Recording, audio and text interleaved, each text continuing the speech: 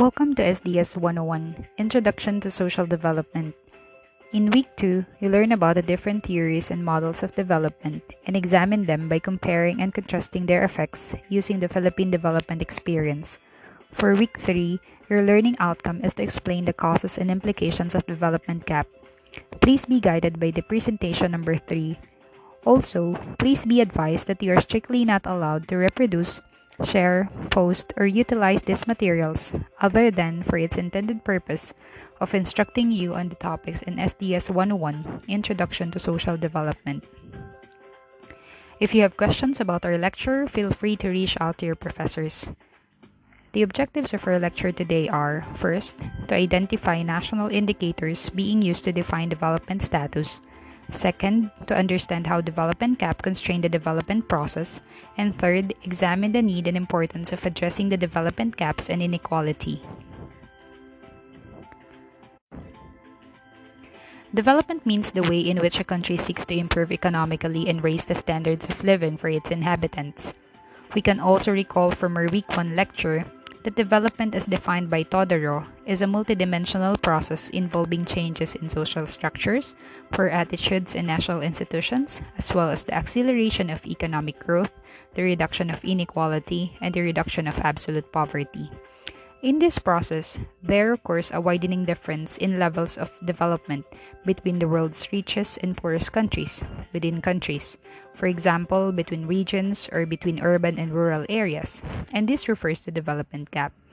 Also, development gap is caused by the unjust economic and socio-political structures that distort and constrain the development process. Distortion of the development process could be seen in the penchant of governments in using some national indicators that do not really reflect the development status of the country. If you could recall in the previous lessons, we discussed and defined GDP being the measure of a country's wealth. GNP or Gross National Product is similar but also includes income from overseas investment. However, these indicators do not really tell us the reality. GNP as an indicator hides inequalities within a country. Moreover, it has been observed in the past that GNP rate does not always translate to improvement of the quality of life or simply food at a poor family's table. This is also the reason why other indicators of development that include non-economic factors such as health and environmental status are being promoted. National economic indicators do not always show whether the fruits of economic progress are distributed equitably or how this translates to the actual improvements on the ground. This tells us that the development process has always been distorted, resulting in prosperity for some but continued poverty for many others. That's according to Midgley. And the gap between the rich and the poor is widening and increasing. According to UNDP, income inequality is on the rise, with the richest 10% earning up to 40% of the total global income, while the poorest 10% earns only between 2% and 7% of the global income. Globally, the Philippines ranks 106 in terms of the Human Development Index, where inequality is one of the indicators. Income inequality as measured by the Gini coefficient in 2019 for the Philippines is 0.401. That's according to UNDP. The Gini coefficient ranges from 0 to 1, with 0 representing perfect equality and 1 representing perfect inequality. We still have a long way to go. And we have seen in our society that the poorest members of the population are the most affected. Many have suffered from lack of food to eat. According to ADB, 16.6% of the Philippine population lived below the national poverty line in 2018, and the proportion of employed population below $1.90 purchasing power parity a day in 2019 is 2.7%. Poverty and inequality have affected the poor families and most vulnerable sectors in our society, and have suffered from limited to no access to food, healthcare, and education, among others.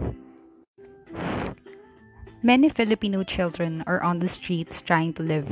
According to the Philippine Statistics Authority's 2017 Annual Poverty Indicator Survey, 9% of the estimated 39.2 million Filipinos aged 6 to 24 are out of school children and youth, or OSCY. OSCY refers to the family members 6 to 14 years old who are not attending formal school, and family members 15 to 24 years old who are currently out of school, not gainfully employed, and have not finished college or post-secondary course.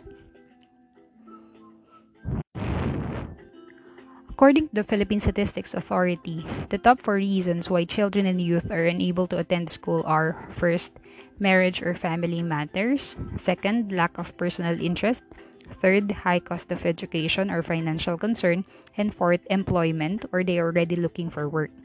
The latter reason tells us that the cost of education is not affordable or accessible to the poor, and it also tells us that as young as they are, children and youth are trying to earn a living due to poverty.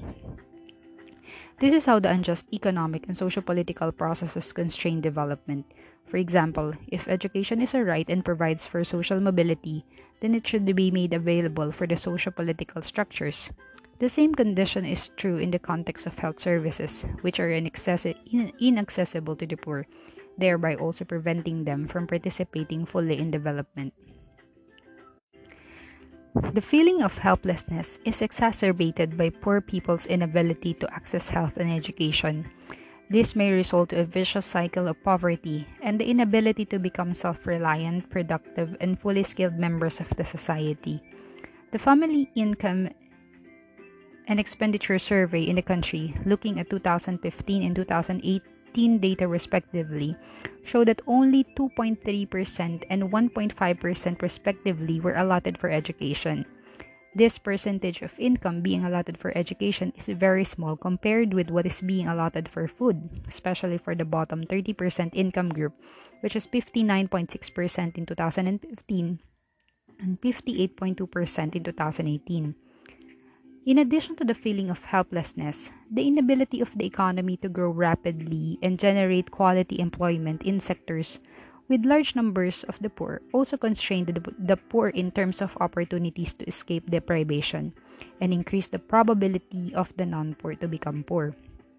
This is the reason why poverty reduction in the country has been slow compared with other Asian countries. That's according to Asian Development Bank. The poverty reduction in the country is very slow at 0.47% per year. Moreover, recent economic growth in the country has been focused or confined in few sectors, such as the export-oriented semiconductor industry, telecommunications, business process outsourcing, real estate, housing, and retail trade.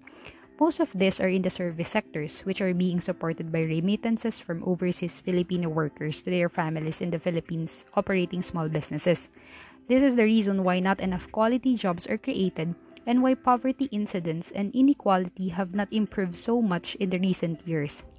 Sectors that will create more jobs has also not been performing well. These include agriculture, manufacturing, and industry. That's also according to Asian Development Bank.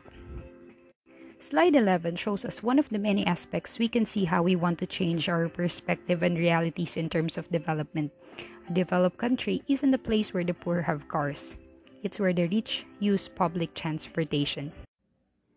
Slide 12, on the other hand, shows us the words used to describe development levels, and the words used to describe development levels are part of the events that occurred in the past. The North and the South, the rich and the poor countries' distinction came about during the Industrial Revolution. During the Industrial Revolution, most countries like United Kingdom, France, Germany, United States, Japan, and Russia, the countries in the Northern Hemisphere advanced through the new ideas and use of technologies, while the countries from Asia, Africa, and Latin America failed to avail the fruits of Industrial Revolution. This state of affairs divided the world into two distinctive parts, the rich and the poor countries, the North and the South. While the concept of the Third World and First World came about in mid-20th century as a way of mapping the various players in the Cold War, or this is what they call the Three Worlds concept of geopolitics.